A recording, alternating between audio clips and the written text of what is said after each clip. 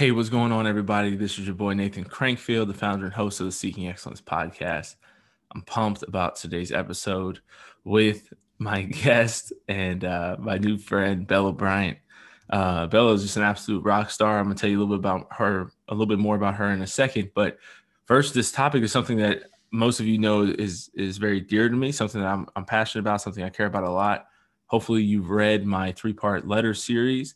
If only life was black and white like me. This is in some ways a continuation of that. A lot more research, a lot more pondering and thinking about the topic, a lot more learning on my end has gone into this. And so Bella is also very educated on the topic as well. And so we had a great conversation about Black Lives Matter. It was one of the most common questions that I was getting back when I was doing the talks on my letters, or just like when the letters got released, is what about Black Lives Matter? What do you think about Black Lives Matter? And talking about the movement, the philosophy, the organization. And so we kind of break that down today and really deep dive into what is Black Lives Matter.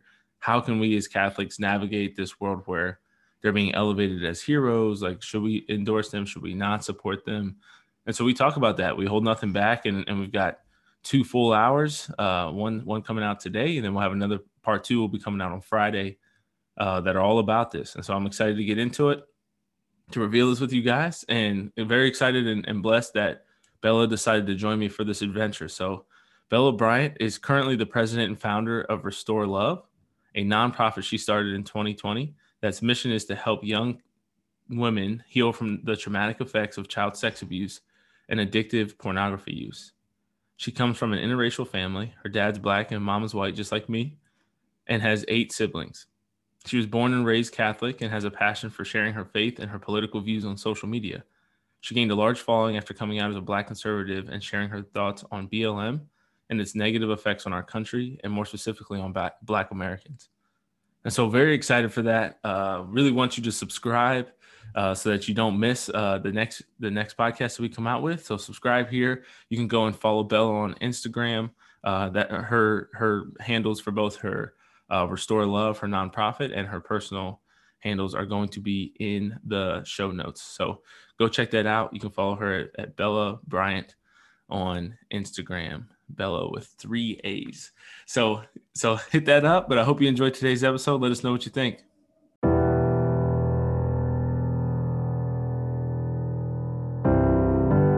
You were never out of the fight. You were created for a time such as this. And you are now preparing to be sent into battle. God is calling you to be His disciple, to be formed in virtue and holiness. He has appointed you as an ambassador of His kingdom, to go and represent Him to His people. And He's enlisted you as a soldier of Christ, to be sent out to fight for the good in this world. You were not made to make excuses. It's time for you to take extreme ownership for your life, for all of your life. It's time to rise up and finally be the man or woman you were created to be. Follow God. Lead others. And never surrender. It is time to begin seeking excellence. Hey everyone, welcome to the Seeking Excellence podcast. My name is Nathan Crankfield, your host. Very excited to have a special guest with me today, Bella Bryant. Bella, how are you doing? I'm good. Thank you, Nathan. Great. Exciting. Welcome to the Seeking Excellence podcast. It's so good to have you. I know we've got a baller, touchy, sensitive topic to talk about today. So I'm very excited to dig into that for sure. But before we do that, would you just give a little bit about your background, who you are, where you're from? Since I didn't know that before this conversation. Everybody thought I was from California. Cool. It's fine. It's fine. My least favorite state. So I'm glad to hear that you're not. Well, now that I don't live there anymore, definitely. Well, actually, while I was living there, it was my least favorite state. Right. Never live in Hollywood. Anyways, moving on from that. Yes, I'm Isabella Bryant. I am one of 8 children. I'm the 4th of 8 children, actually. I grew up basically cradle Catholic, but my dad is a convert, so that was very influential in our lives. So big family, always played sports, grew up in Arizona, Mesa, Arizona to be exact, born in the house that I am currently in because my mom likes to do home births. And yeah, so always been pretty on fire for my faith. A lot of my background experiences caused different kinds of trauma in my life that I didn't really understand until I was older and going to counseling and different things like that. But God was always kind of a constant through the hard things. And I always felt his presence in my life in a very strong way. So I was always kind of on fire for that. And when I took that to social media, along with pro-life views, a little bit of politics in there, my social media grew a lot in the past year. I have around like 12K on Instagram. I had, before I deleted my TikTok, about 180K. And I was just talking about politics. I actually blew up on TikTok talking about the subject we're going to talk about, which is BLM, racism in America, police brutality, all of that stuff. And that's when people kind of were like, oh, we want to listen to her. She's Black, she's conservative, she has a different view. It's interesting. And we like the way she puts her views forth. So that's when I really grew on social media. Now I'm running a nonprofit called Restore Love. Basically, we help young women heal from child sex abuse and addictive pornography use. Very new, started that this year and hoping to have it grow a ton in 2021. But yeah, that's a little bit background on me. I'm 21. I went to school for 2 years. Now I'm just kind of living my life back in Arizona. That's great. I love it. Yeah. Thanks for sharing that. I first came across you with the Culture Project interview that you did with Emily. Yeah. Which is awesome to see. And so, yeah, I remember just watching that one day. I was working from home, obviously, like everybody was back in May or June, whenever that was. And was just, just impressed. Like impressed by the way that you express yourself, your passion for the topic, the courage that it takes to talk about that topic, for both of you, you know what I mean? I was wildly impressed and big time respected that. So excited to have you here today. Excited to talk about this. I love what you're doing. I remember watching you debate. I didn't watch the entire debate you did with that girl recently, but that was one of the more courageous acts. Yeah. One of the more courageous acts I've seen as well, because and I was just like, okay, you're a savage. I was like, Bella is there's no way around it. Yeah, that's it's so funny. Pure savagery, what you're willing to do. Savagery. That's a new name for me. Yeah.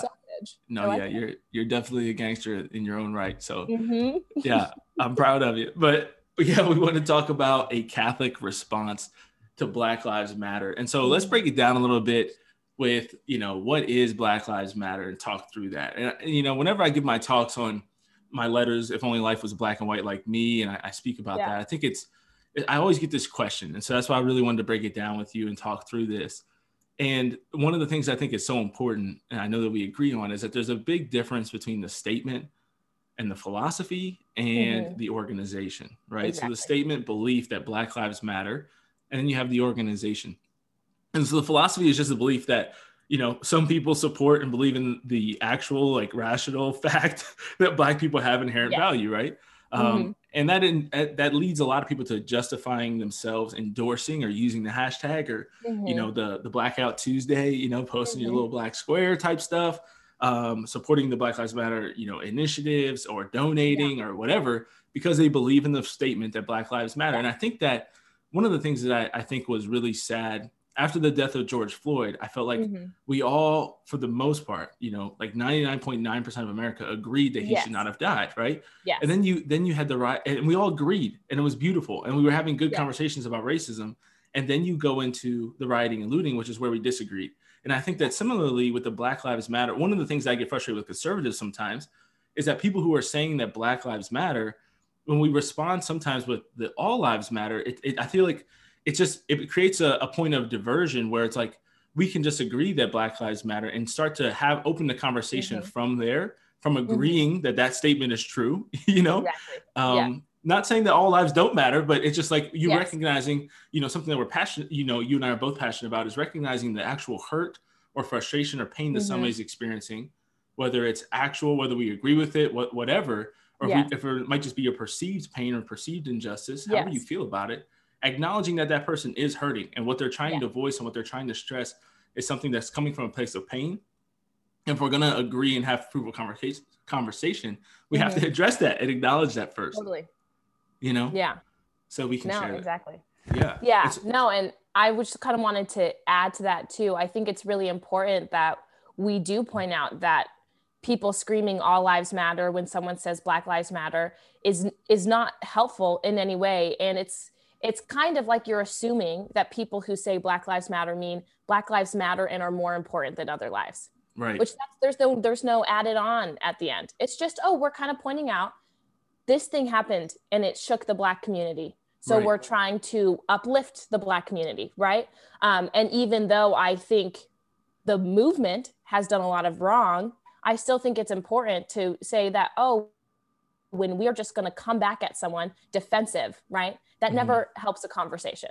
If you say something and someone's immediately defensive, I know because I'm like this with my mom all the time, and our conversations go nowhere, right? So if we're in a huge, it's hard to imagine since you have such like a passive personality. You know what I mean? It's hard. It's only really with my mom, like literally. She just hits certain pinpoints. People in your like who know you well.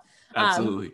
That's so funny, but yeah, I just think we're on a societal level here, right? We had the groups of people, just one saying one thing, not even really like angry, like just like kind of like Black Lives Matter, all lives matter. It's like, okay, if we want to form a good conversation here, that's not really super helpful. I remember seeing that and being like more and more frustrated as a conservative, seeing other conservatives do it. I was like, okay, this is one of those moments where I'm going to say, I don't appreciate everything that people who like agree with me and think like me do, and that's totally okay. We should be able to point out where we see certain things that are going wrong, Certainly. Yeah. And one of the things, and you'll like this too, I think, is that I hate hypocrisy on either side, right? Like it's so frustrating. And we do this, we defend against the all lives matter type of philosophy in the pro-life movement, because they attack the pro-life movement and say, you only care about babies before they're born. You don't care about adoptive programs. You don't care about people once they're alive, whatever. And, one of the greatest responses I've ever heard to that is a woman representing the pro-life movement said, do you get mad at the American Cancer Association for not fighting diabetes? Or for not fighting heart disease, right? No, right? Because they're fighting cancer. And so like, that's exactly the same philosophy, right? The same mentality, the same rationality that says, they're not saying that other lives don't matter. They're just advocating for a people that has historically been oppressed, that they feel is still being substantially oppressed. Yes. You can disagree with that, but the rationality that if they believe that, it still stands. Like it's still, it's valid reasons, valid logic. Yeah. And so I think that's so important. And then to understand on the other side, though, in supporting that and just the statement in and of itself, when Black Lives Matter is touted in situations and circumstances where the person who died at the hands of the police was clearly in the wrong. Yes. That's when you have people who have to, voice and start the Blue Lives Matter movement comes up, because they do have to overcompensate for this fact that every time a Black person dies at the hands of the police, no matter how violent they were, no matter how justified it was, right, by all, law enforcement or anybody, even myself with some, tactical training backgrounds and infantrymen, like I'm recognizing that if I was in Afghanistan and somebody did that, we would have shot him, you recognize that when Black Lives Matter, the slogan and the push, the movement is still voiced, even in those circumstances, and it never budges, it never considers, the value of the life of the police officer. I do understand as well that people who have police officers in their family, as I do, want to voice the fact that, hey, police lives also matter. And so that has to be balanced out with the fact that Black lives matter. Not one matters more than the other inherently, right? But you have these circumstances where things are unjust. You have violent criminals. With things like ACAB, right? So it was kind of like, for the longest time, it was like most people who were, either like leaning super left or super involved in the media, who had big accounts, like had things like BLM/ACAB, right? Or ACAB. Yeah, right? So they are basically saying all cops are this thing, and like Black Lives Matter, like these go hand in hand. So I think the Blue Lives Matter kind of came out in defense of ACAB and just that idea that, one cop doesn't do his job super well in one situation, therefore all cops are bad. Horrible logic. They tell us we shouldn't do stuff like that. Like, one Black person is a criminal, all Black people are criminal. That's a problem. They don't want us to generalize about that, but then they'll go and generalize about cops or generalize about many other things. And that's another hypocrisy that we see. And so I think, the Blue Lives Matter is 100% fair and valid, especially when people are like, defund the police are horrible. It's like, wow, these people, it's not like people just like wake up and are like, I want to go put my life in danger for the community that I live in. It's just so crazy. It's just so crazy to me that people truly believe that, wow, these people just do it for the power, you know? Like, yeah, there are bad cops. We all know that abuse rates are high. There's different things going on there that we should be working on, right? And helping them through that, because majority of them really just want to help the communities that they live in. Yeah. So I just like never really understood the ACAB thing. Right. And it is interesting. And that goes back, you know, and it's so funny how like through this, as you're untangling this, and this is something I've always wanted to do on the podcast, is walking through these things step by step, because you really get to jump back and forth between the right and the left of the same philosophies, the same like moral reasoning, going back and forth and being criticized by one while being maintained in the other in a different circumstance. You know what I'm saying? Like the left holds that, you know, you shouldn't stereotype and generalize, but then they do that towards police. And then you know, the right does the same thing sometimes. You know, you're far right, you know, people who are actually racist do the same stuff and defend that it shouldn't happen to the police, but do it towards minorities, you know? And it's like, you get to see the hypocrisy and the fact that, yeah, you know, as Christians, we have to understand that like Jesus would not come and necessarily be a hard line, 100% aligned with everything the Republican Party does and support everything every Republican politician does, you know, but also as we criticize the left, we have to recognize that as well. And that's one of the things that I love. I know, you know, I just listened to one of your Ben and Bella episodes recently, and I know that we both are fans of the Daily Wire. And that's what I always encourage people to listen to, people like Matt Walsh, Ben Shapiro, those guys, because they specifically, I know those two, and why I listen to them the most is that they criticize both sides when needed. And I've heard them praise Democratic leaders and stuff, you know, when they do the right thing, even the ones they hate the most. I've heard them say, this was a good move. I thought they did the right thing here. And that's important. And I think that, you know, just going back to how should the church respond to the philosophy before we get to the organization, because we're going to spend the bulk of our time talking about that. It's just understanding that the church agrees that Black people matter, right? Like people should know that. Like that shouldn't be a debated thing. We've had our issues in the church. Everybody's aware of the church's issues, right? Like we have been, the last 20 years have been nothing but church issues, you know, and we've had flawed human beings. We've had sinful people in the church, running the church, literally filled with sinful people, because we're all sinners, right? 100% right. You know, since the death, since the assumption of Mary, we've had a 100% sinner rate in the church, right? And so I think it's Peter started the church. Come on. Right, exactly. So I think that's we have to understand that, like the church believes that everybody has, you know, is created in the image of God, the image and likeness of God, and they have an inherent value. And so, so that's huge. And that we just, you know, as we stated already, we have to be compassionate. We have to be empathetic with people, even people who are deeply entrenched in the organization's beliefs or support it, you know, we have to, like, we're called to love them. Like, so often I think we as conservative Catholics or Christians can get so hard-hearted towards those who disagree with us. When like, that's our modern day, you know, Matthew 5, like pray for your enemies and for those who persecute you. Like, do we actually do that?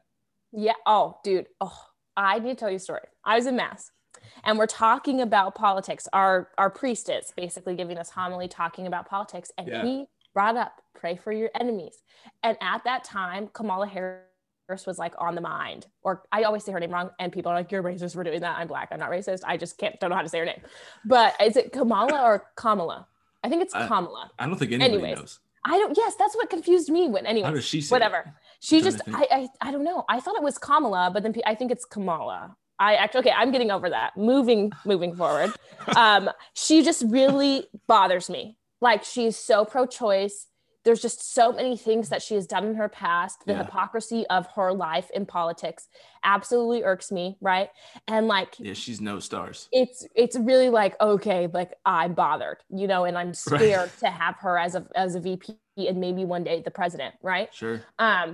And he said that, and in my head, I was like, I have never once even thought of praying for her, not once in my life, and it totally like struck me to my core. I was like, we do need to do that. We just need to pray for these people. We should be praying for Joe Biden. We should be praying for Kamala. We should be praying for the governors in California and New York who we think are putting things into law that are unconstitutional. Like, we should be praying for these people. And oftentimes I'm like, just like so caught up in like, I'm so mad at what they're doing, you know, that we just forget. everyone is a person with a separate life, right? And my friends, I have such great friends, and I was talking with them last night when we had sushi. It was amazing.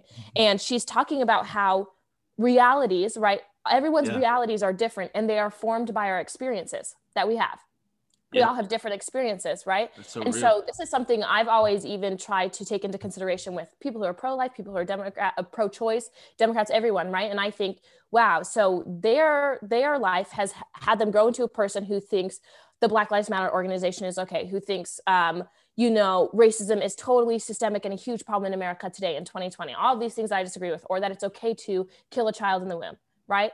But their life experiences, whatever they have been, have made them think and believe in these realities that I do not believe are realities or are good things, right? Sure. So we have to understand and empathize with the fact that they have totally complete different experiences. Just like growing up in the faith is a completely different experience than someone who might have converted, or someone who totally is atheist and not faithful right now. And instead of judging all of the decisions they make now because of the reality that they live in due to their experiences, we should try to understand those experiences that they grew up in. We try to understand, like, oh, yeah, some of these might be inner city kids. Some of these people grew up in low income homes. Like, yeah, maybe they do. And think experience police brutality. Yes, you know what I mean? Experience all of those. Experience racism. I have friends who experience racism in ways that I never did, or prejudice. There's a lot of different ways you could explain it, but just little kids saying stupid things wherever they got them from, right? Whether it was in the home or watching a show or a movie, or another friend who says something like that, and they think it's okay to say that to another person. Right. I didn't have those experiences, but I know people who did. And so I have to be really open-minded and empathetic towards this situation, even though I don't necessarily think BLM, the organization, has everything right about why they think there is oppression, right? Or what the cause of, the hardships in the Black community is, right? Yeah. And do you approach that with gratitude for what you do have and what you've been given? Or do you approach that with disdain for the other person for what they haven't been given and what they have experienced? And that's that's one of the key things that I think is important, in talking about the church's response to these things, is that we have to have gratitude. And it's the same as evangelization, right? Like when you come up to somebody and they say, I don't believe in God for this or that, like, we don't at least we ought not to just immediately hate them and dislike them and be like, you're an idiot, you're so dumb. Like, how can you think that? Right. Yes. But we do that in political beliefs and things that are moral, moral issues, not just political, like, economy or, something that's less. I mean, the economy can still be moral too, for sure. But, not some of these things that are just like purely political, but like legitimately moral issues that are like affecting this person's soul that they hold on to and clench very to. Personal. Yeah. Yeah. It's like if we disagree with them on sin, like you don't just hate them and leave them and say, you know what I mean? I'm so mad. Like, I can't believe you think that. You're an idiot. I can't be your friend anymore or whatever. Like you're supposed to pray for them. You're supposed to help them through that. You're supposed to guide them through it. And I think that comes from a place of gratitude for, Lord, thank you for the way that you've impacted my heart, my life, the things that you've led me to, as I've sought the truth, because it was in seeking the truth and seeking you that I've come to learn and understand and believe these things, by your grace. And evangelization, that's one of the big things I talked about in letter number 3 is that evangelization should prepare us for this. Like the church should already be ready. Yes. Us highly engaged Catholics should already be ready to handle these conversations, to do these things, to love these people, to pray for them. And so I love your vulnerability and talking about that. I too am not always good about praying for my enemies. By no means am I a master of that. And I think that that's what we have to evaluate as we go through these times, these challenging times of how am I actually living out my Christian faith in my current circumstances, in my current situation.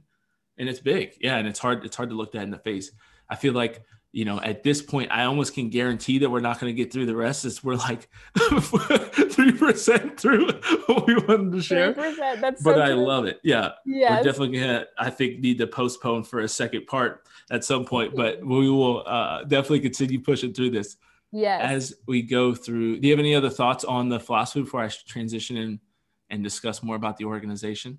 No, I think we covered it all for me. Yeah, for sure. Praise God. So the organization, so I want to read their mission statement. And so I know that somebody told me recently that, and by somebody, I mean like some podcaster or something I was listening to, which I'm just getting at. Yeah, my friend Ben, it might've been my homie Candace. I don't remember who it was, but somebody told me that the organization recently updated their website in a major way because they were taking so much flack for the like outright Marxist things that they had written on their website. Yes. As far as like, used to say a lot more. I remember, and I had looked it up back in like June or July when people started talking about it a lot more, but things that they said about like destroying the nuclear family and trying to reorganize society and all that kind of stuff. But let's go ahead and read the the organization's mission statement that is currently up on the website at this time. So Black Lives Matter was founded in 2013 in response to the acquittal of Trayvon Martin's murderer. Black Lives Matter Global Network Foundation Incorporated is a global organization in the US, UK, and Canada whose mission is to eradicate white supremacy and build local power to intervene in violence inflicted on Black communities by the state and vigilantes. By combating and countering acts of violence, creating space for Black immigration, Black imagination and innovation. Jeez. Let me just start that sentence over again. This is why I can never be an Audible reader. You know, I swear that I've read things before, people. This is not my first time. Holy cow. From the top, by combating and countering acts of violence, creating space for Black imagination and innovation, and centering Black joy, we are winning immediate improvements in our lives. Boom. Interesting. Yeah. What are your immediate thoughts on that, on the mission statement? Honestly, sounds much better. I read an article back in the day too, like June or whatever, where it kind of talked about their mission statement. It was quite different, or just a lot of the bullet points I went through, it was quite different than this. Right. I kind of like what they say, right? So by combating and countering acts of violence, creating space for Black imagination and innovation, and centering Black joy. So I like this, but we have to understand, very broad, very, very broad, not a lot of specifics. And so what is that? How do we create space for Black imagination and innovation? Do we not have space already for Black imagination and innovation? Also, centering Black joy. Are you going to talk about the cultures that Black Americans grow up in that actually totally create this idea of disrespecting women? Rapping is great, drug dealing, blah, you know, this culture that a lot of Black Americans do grow up in, not all of them at all. But are we going to talk about that? Or is this all going to be about violence inflicted on Black communities? Right. Sure. And are you going to talk about how majority of the violence that is inflicted by people they live with? So just all of that stuff. I really like what they're trying to say. And I think a lot of them have good heart in what they're trying to do. Like, I think most, you know, liberal people who want to fight most, I'm not going to say the people who are high up, because I always think they have an agenda. Right. Safe side. But the people who are just like us, right, who are fighting for this cause, I totally believe they have a good heart and they want to help. I just generally think that they want to do it in a way that I don't think would actually be helpful, which we've seen in the history of like Democrats and doing things for Black Americans. They always put all of these things forth that in the past, I don't know, 30 years, I haven't really seen in mad improvement, 30, 40 years actually, in certain Black communities, right? That are governed by Democrats. So I'd rather see something that might actually like really improve Black lives. And I don't know if the way they want to go about it, just fighting violence by vigilantes in the state, I don't really think that's the main cause of the issues in Black America, for sure. Oh my goodness. Yeah, no, absolutely. So so from the top, for me, I think one of the things that is so important that I always encourage people to do is that you have to agree where you can agree with people, right? If you're gonna make any headway, and you know this from your recent debate, I'm sure, you know, if you're gonna, you always want to start with what is our common ground. And I try to pick out the things, whether it's a book I'm reading or a talk I'm listening to, or even something like this, a mission statement for an organization. What can I agree with these people? And so I think that generally speaking, we all agree with a majority of that, right? Like to eradicate white supremacy and to intervene on violence inflicted on Black communities, you know, sure. Like that sounds good. Like there's nothing about that, you know, really sounds bad. Countering acts of violence, having space for Black imagination and innovation, like those are good things. And I think we recognize that. Yeah. And I love what you said, you know, of just sharing about, is the way they're going to go about it wrong? You know, absolutely. You know, I think we're going to agree with that. It is, you know, as we dive deeper into it, but the general concepts of it are good. And I think that that's important to recognize, because I think that as we talk about how should the church respond to the organization, we have to, you know, encourage people to do so with the combination of love and truth, with faith and reason, right? And recognize that the churchgoers are typically compassionate, loving, want what's best for other people, right? They're supposed to be. Like, you obviously have your exceptions where people are like, oh, churchgoers are the nastiest people.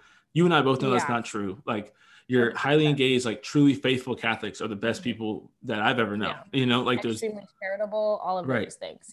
Kind, forgiving, you know what I mean? All that stuff. And so I think that that's important for us to recognize, though, that people in those camps, especially the more formed, like the more loving your heart is, but the less formed you are in philosophy and politics and, you know, church teaching, you know, on a deeper level, the more likely you are to be susceptible to fall into things that might be, you know, the proverbial wolf in sheep's clothing. And so I think that organizations like this, and why they changed some of their website, is to be better, you know, dressed up as a sheep. Exactly. Use semantics to their advantage. Precisely. Sure. And so we see that with a lot of, you know, politicians as well.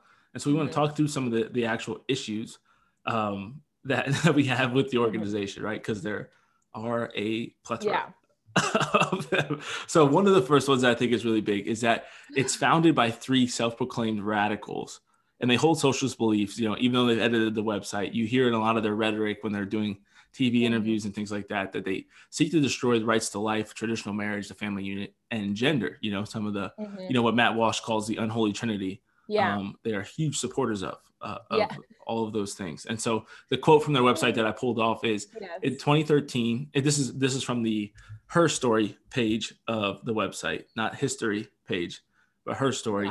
You get it? Yeah, it's a little tricky. You see what they did? Yep. Playing on words there. You get it. You get it. I love it. So we have in 2013, 3 radical Black organizers, Alicia Garza, Patrice Coolers, and Opal Tometi. I think you did your best. I did. I definitely did my best. Thank you for your support. Created a Black-centered political will and movement building project called #Black Lives Matter. It was in response to the acquittal of Trayvon Martin's murderer, George Zimmerman.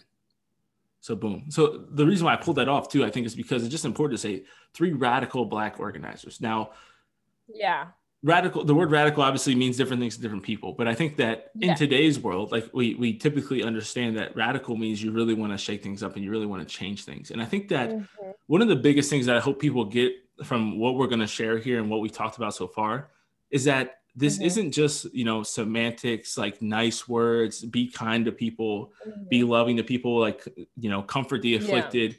Like, there's an agenda. There's a plan here. There's a plan to, you know, I don't want to necessarily say destroy America, but really, like, from the core, from the ground up, completely rearrange it, completely change, you know, what America is. And so I think people need to recognize that and start to kind of realize that this is bigger than just, you know, a cute hashtag and comforting people who are mourning the death of someone from their community. Yeah. And if this year shows anything, I think it's that we should be wary of the ways the devil will work to destroy societies, countries, cultures, right? America being one of the greatest countries in the world, if not the greatest country in the world. Of course, he wants to destroy the fact that we have freedom, right? We have religious liberty, all of these things. And we need to pay attention to the ways COVID is handled, the ways racial problems in America are handled, and, you know, what one side says and what the other side says, and dividing our country, right? Because a country divide, like, can't stand all of these things, right? Of course, we want to, of course, not be like, oh, everything's the devil, or like always be like, oh, fear mongering, it's the devil. But like, we should be like the as Water Boys mom. Yeah, we should just be very, very wary and aware that, oh, the devil might be working his hands, you know, his demons might be working here, and just pay attention, right? Read things like the Screw Tape Letters. Like, we gotta try to understand how the devil wants to work in our lives, right? Because then if we don't know he's there, we can't defend ourselves. Yeah. So I think it's just really important. Just wanted to add that. Yeah, no, you can't ignore the fact that that's real, you know, and I think that we so often, and I see this on both sides too. I'm always impressed by people who get into this spot of just like believing, you know, kind of naively, in my opinion, that like all people are inherently good and want what's best for everyone, like equally, like people are not corrupted. And I do see it more from my liberal friends, I think, who place, like, you know, and the podcast I just listened to you guys talk about on your show was the, the COVID-19 restrictions and things like that. Yes. And there's just been so many examples. I don't want to derail into all of that, but just so many examples of politicians, especially Democratic leaders. I remember Gavin Newsom had one, Nancy Pelosi, the Denver mayor, the mayor of Austin. I don't remember their names, but huge coming out and making all these tough restrictions and telling people to do things that they literally the next day went and did themselves. This whole I'm making these rules for you and not for me. And I don't know how people still will vote or believe that they should be making more restrictions for us, knowing that they're not going to follow them. And I think that just, I use that as an example because I think it's a very clear example of these people don't always want what's best for us. Like our politicians, like they have an agenda, they have, things that they want to get done or whatever it might be. And so I think that it's so important, for us to kind of recognize that. And it completely shocks me that people really just like walk around thinking, oh, the government, like it's kind of like a fairyland in my head. Like the government loves us, wants to take care of us. Like all of these people who are telling us what to do have our best interests at heart. Like I just, I even tweeted about this recently where I was just like, just reconsider that. Like if you think that way, try to reconsider and like look into it with an open mind and like understand that. I mean, as Christians, especially, we believe in original sin. That means we believe every single person is born with something wring with them. And if you think about your life and your life experiences, like you were a kid and your mom told you not to do something and you did it, because we have something inherently wrong with every single person, right? There's something wrong. And that's okay. We should actually just be a little bit comforted that everyone has that struggle, right? And it's fighting that gets us to heaven. But I just think it's really important to understand, like, we all equally are born with something wrong with us, a desire to do more bad than good. Honestly. Absolutely. So gotta understand that for sure. Absolutely. I 100% agree. And so I think that that's so huge. And so moving on to just some of the huge issues, obviously, right? So I talked about this a little bit earlier with George Floyd, the death of George Floyd, and then going into the riots and the looting and things like that responded to that. One of the most frustrating things for me to ever see, right? Because I talk a lot about, and I'm a big believer in what, I forget who the quote comes from, but the soft bigotry of low expectations, right? And how I think so many people, like I legitimately get offended. I don't get offended because I don't really get offended, but I get frustrated with people who, especially white liberals who defend Black people who are looting. And let's also acknowledge the fact that it's not all Black people that are looting, right? Like there's 100%. Yeah. Lots of different, it was a diverse amount of people. Right. And people just taking advantage of the situation that don't care at all about George Floyd, don't care at all about racial injustice, don't care at all about any of that, but are just seizing the opportunity to go down. I mean, who can really ever tell what the percentage of people who are looting? I mean, what percentage of anybody who's looting and stealing something actually cares about racial injustice? Like, I would argue that it's probably 0%, 0 to 1%. Maybe you could find a couple people there that are like, no, it really does bother me. You know what I mean? But for the most part, if you're going to just like steal a TV or sneakers, you don't care. Like that's not reparations. That's not whatever you're trying to push for. Like that's not the way to get anything done. And I think everybody knows that. But something that's I think highly unfortunate because of the media manipulation, which I've been a victim of, you know what I mean, in my own life. And I don't want to say a victim of, but I've been manipulated by, I've been guilty of, I should say, more accurately, I've been guilty of falling for the traps and the tricks of the media and believing that, police brutality against the Black community was a significant, substantial issue that I had to worry about and be concerned about every time I saw a police officer. Like I felt that for a certain period of time before I kind of woke up and realized like all of my police experiences have been positive. I have friends and family members who are police officers and I feel great about them, I've been, a soldier overseas. Like I know what it's like. And I know that most of my people, had great intentions and were kind people and were willing to help the Afghans and the people we were around. But I think that one of the things that is really unfortunate about it, and you get to see when you do become more conservative, you get to see how manipulated and how lopsided media coverage is. But one of the funniest things, Bella, that I thought came out, I forget when, I was just trying to pull it up.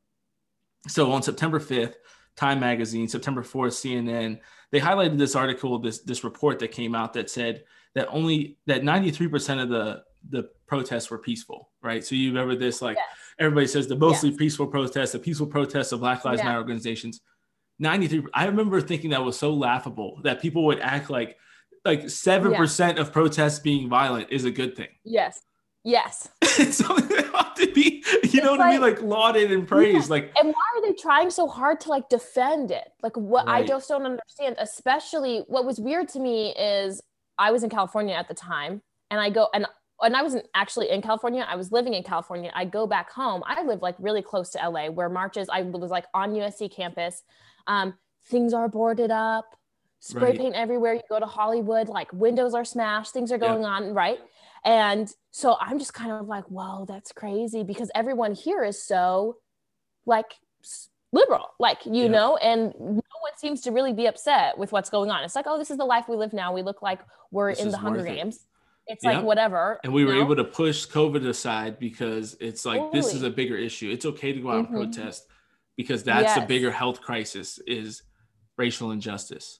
Yes. Something it was just so crazy to me that I just saw so many big names, you know, trying to defend the fact that there is violence going on. And what really irked me too is not one single media outlet was talking about the violence against Black Americans and Black business owners that was going on during these riots that were supposedly to help Black people, right? Yep. When you go into cities that have a diverse amount of people and a lot of these business owners, different things are Black Americans. And I think upwards of 12 Black Americans were killed during the looting and the riots.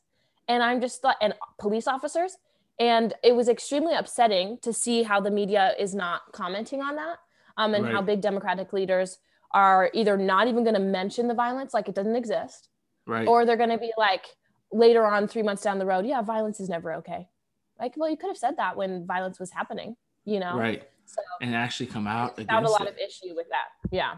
And that's one thing that I thought was so interesting with the whole back and forth between Donald Trump condemning white supremacy. And then you have, you know, the Democratic leaders who won't condemn or stop the violence from Black Lives Matter and Antifa, you know, which you can actively see. Like when I think about, you know, what are business, like they said, you know, during the election, businesses aren't boarding up in case the Republicans lose. It's weird that there was no violence or looting because Joe Biden was proclaimed the winner.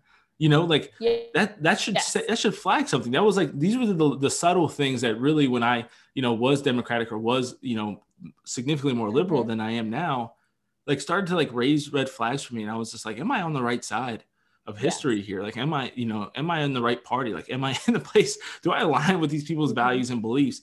And this is what, you know, what I want to hit on again is that these are the things that you vote for when you vote for certain people, right? When you align yourself with the Democratic Party, it's not just, oh, they're the party that believes that Black Lives Matter. No, like there's more to it than that. No. It's not that simple. It's not just everybody's nice and we ought to like make things more equal and fair, you know, like, because we all agree with that. We all believe that we should be kind to one another, that everybody has inherent value, that we should try to make opportunity as equal, you know, in the land of opportunity as we possibly can. Yeah. But yeah, I want to hit on some of the numbers of what you just shared about of the violence, right? Because one of the things, you know, going back to using COVID as an example again, is we talk about a lot with COVID-19 of, is the solution worse than the problem, right? Like, are we creating with economic lockdowns, all this stuff, are we creating a bigger problem with our solution to a smaller problem? And that's exactly what we saw happen with these Black Lives Matter riots and protests. So I looked up an article on the Austin American-Statesman that really uses numbers from PolitiFact.com, who fact-checked a Facebook post or something from, I can't tell who it was from, but it's all about like numbers claimed on how many police officers have been injured and how many people have died during the protests. And so it says that there's not an accurate number of how many people have died, but it says here that that roughly a dozen or as many as 19. The victims include a 77-year-old man who was a retired St. Louis police captain. I can't remember what his name was, but I remember that he responded to I've heard it so many times, but he responds to, you know, he was hired as a security guard for his friend's pawn shop and responds to the violence there and is shot and killed in the street. And a 21-year-old woman from Davenport, Iowa, who was also killed. 700 police officers injured, 12 to 19 people roughly killed in the Black Lives Matter, you know, and like when you think about how many people were they protesting for? How many examples can we remember over the last, you know, 6 months or so since George Floyd has died? You know, and you're definitely less than that, right? Like maybe six to eight. I think it's around. I think it might even be less than that, but Yeah, I think that I'm trying to think. I know that there was a study, or just you can go look it up, that about 9 Black Americans were shot and unarmed by the police in 2019, right? Mm-hmm. So even there, that number, and that's not talking about cases where it was unjust, right? That's just, right. These 9 Black Americans were shot unarmed, right? And there are situations that allow for that, and that's okay, right? Because things happen. But even there, we have that number. Yeah, we have that number, and that's less than the 12 to 19 who were killed. Right. You know, during how many months? Riots in 6 months. Yeah. I mean, this article is not from yesterday. You know what I mean? So yes, it's from August 10th. So that was in 2.5 months. 2.5 months of riots. You're talking about 12 to 19 people died. And a reminder that St. Louis police captain who was retired was a Black man who lived an honorable life. You know what I mean? Was a good man, a good father, who died prematurely, for violence, for no reason, for senseless violence. In 2.5 months, 12 to 19 people dead. So definitely it was less than 6 to 8, where the number that I gave by August 10th, definitely not. Cause I don't think Jacob Blake hadn't even died by then. I can't remember when that incident happened. I want to say it was in August, but no, I don't think he had. It was later on. It might have. I don't think he had, and if he had, it was really it must have been right around really close around that. Yeah. No, and the Jacob Blake story is so. I mean, all of these stories are different. We need to recognize, right? George Floyd's case, which is so funny that so much violence came out of George Floyd's case. It kind of actually blows my mind, because it was immediately, the man who had his knee on his neck, who didn't exactly kill him, I guess, if you really look at the medical reports, it wasn't a direct cause or something. Well, I don't know. I might be wrong. Right. There's a contributing factor, but it wasn't the only factor. It wasn't the only factor, right? Drug use. Yeah. He was immediately taken to court. It was, they set up the process really quick. Trump did it too, right? And it's so crazy to me that, first of all, no one really talked about the fact that Trump made that process go faster because he wanted justice to be served, and he wanted to go by quickly because he wanted to show that, yes, we're not going to just let this man walk or act like this was okay. Right. The majority of Americans all were that was a problem. That video was hard to watch. It was disturbing, so on and so forth. And that's that one thing where every American basically came together and said, this is a problem. Not everyone said this was racially stemmed, right? That this is a racial issue, but everyone said it's a police brutality issue, right? Right. This is wrong. And this is where we get now we're violent. I was so confused by that. And I immediately knew the only reason is because the media portrayed it that George Floyd died because of the color of his skin, and they didn't give any opportunity to look into any more information.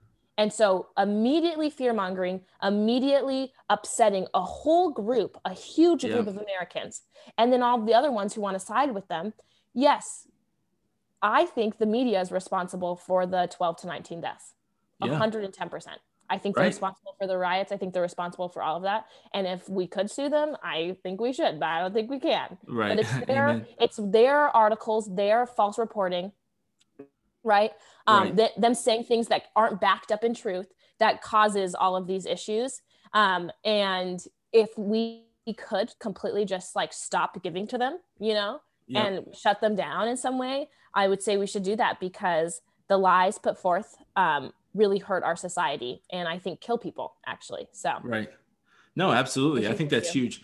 There's no way you can rationalize it. It's the same party and the same people, the same side of people who say that Donald Trump is solely responsible for the death of 250,000 Americans because of COVID-19. Yes. That think that the media has no responsibility or portrayal and has their best interest in mind when it comes to police brutality and racism.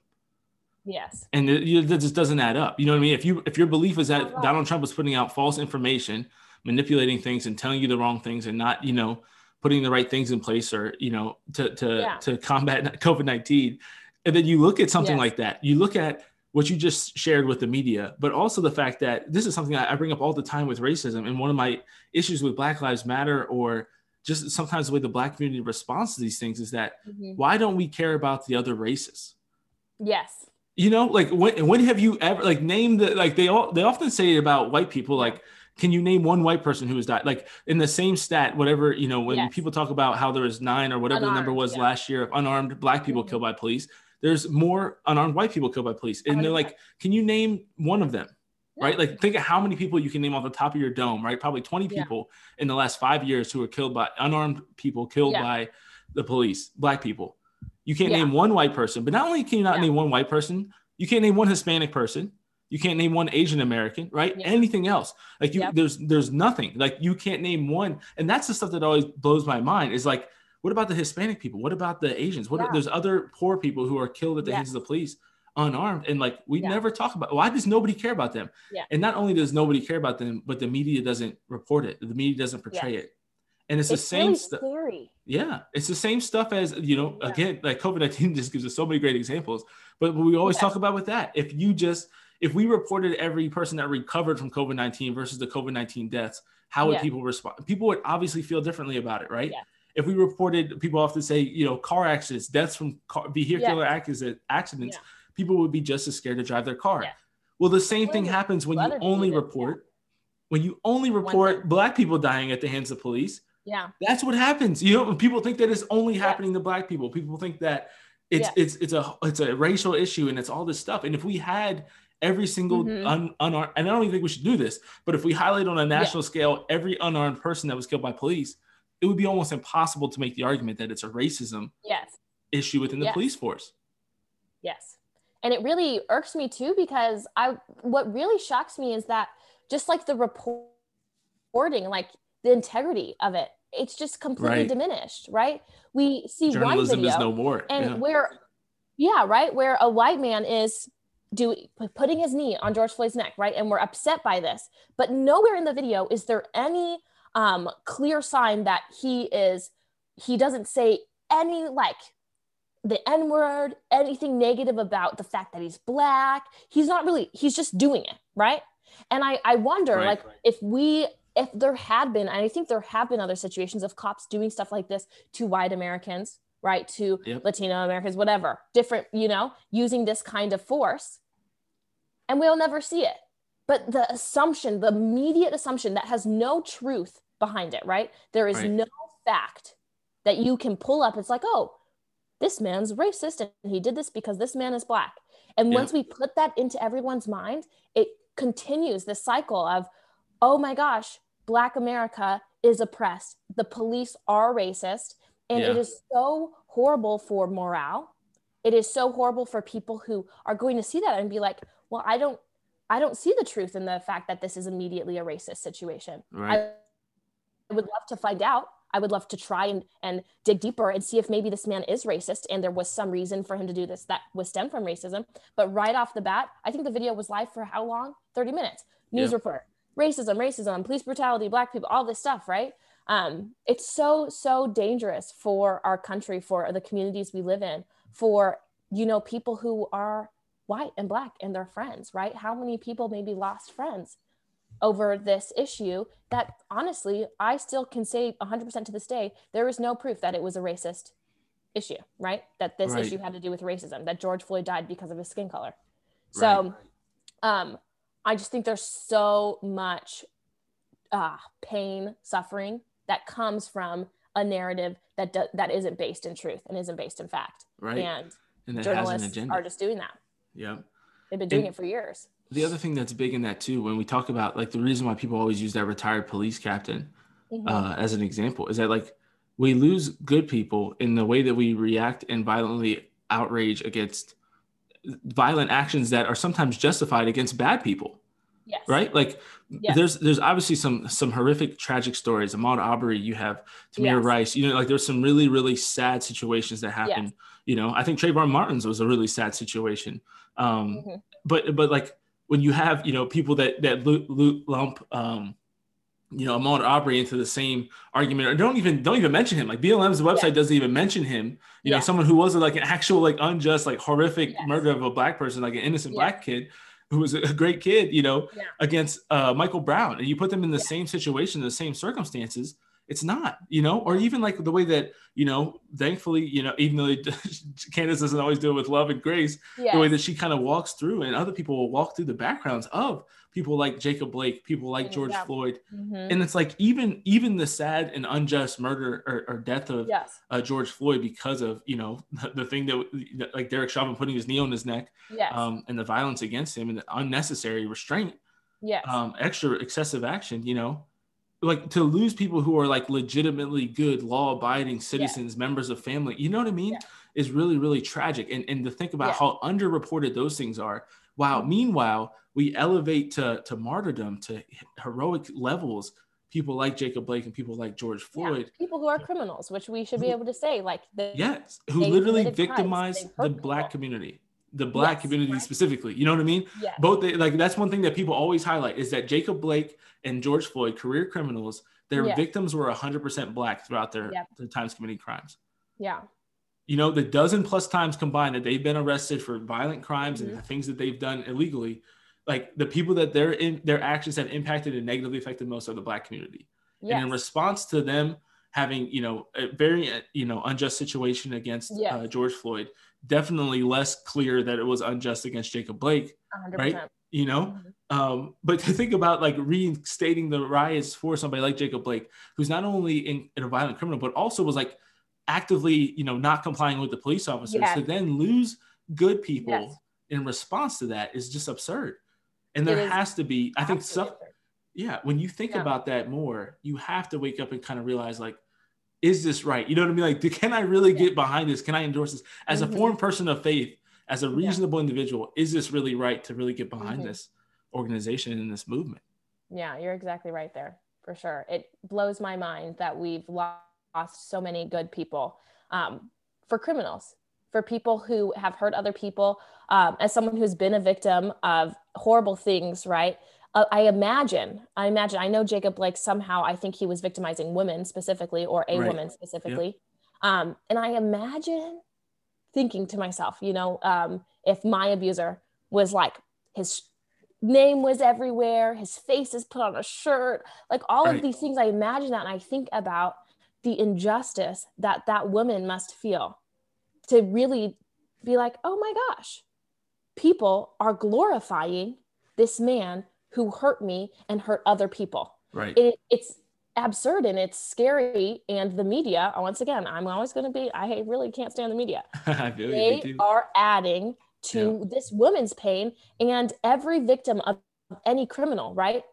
Who might be unjustly killed. You're 100%. Kind of making criminals think, you know, like, oh, is it okay for me to be a criminal? Will I still be glorified in my death? You know, like we should not allow people to kind of think that way, because we don't want criminals. Right. We don't want it.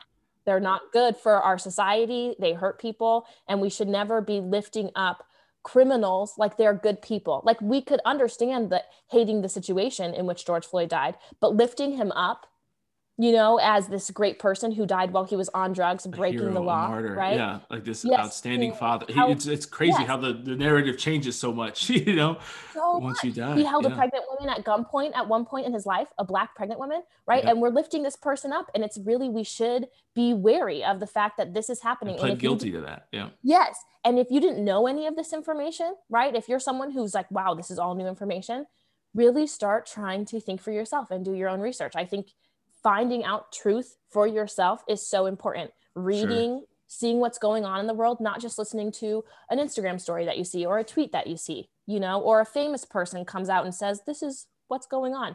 Don't listen to a famous person, you know, nothing they say really adds to the situation. They're not living it, right? Listen to people who are smart, intelligent, and doing their research and trying to give you the truth for your sake, right? I just think that's really important, because this information shouldn't be shocking. Everyone should know this information, right? Yeah. But a lot of people don't.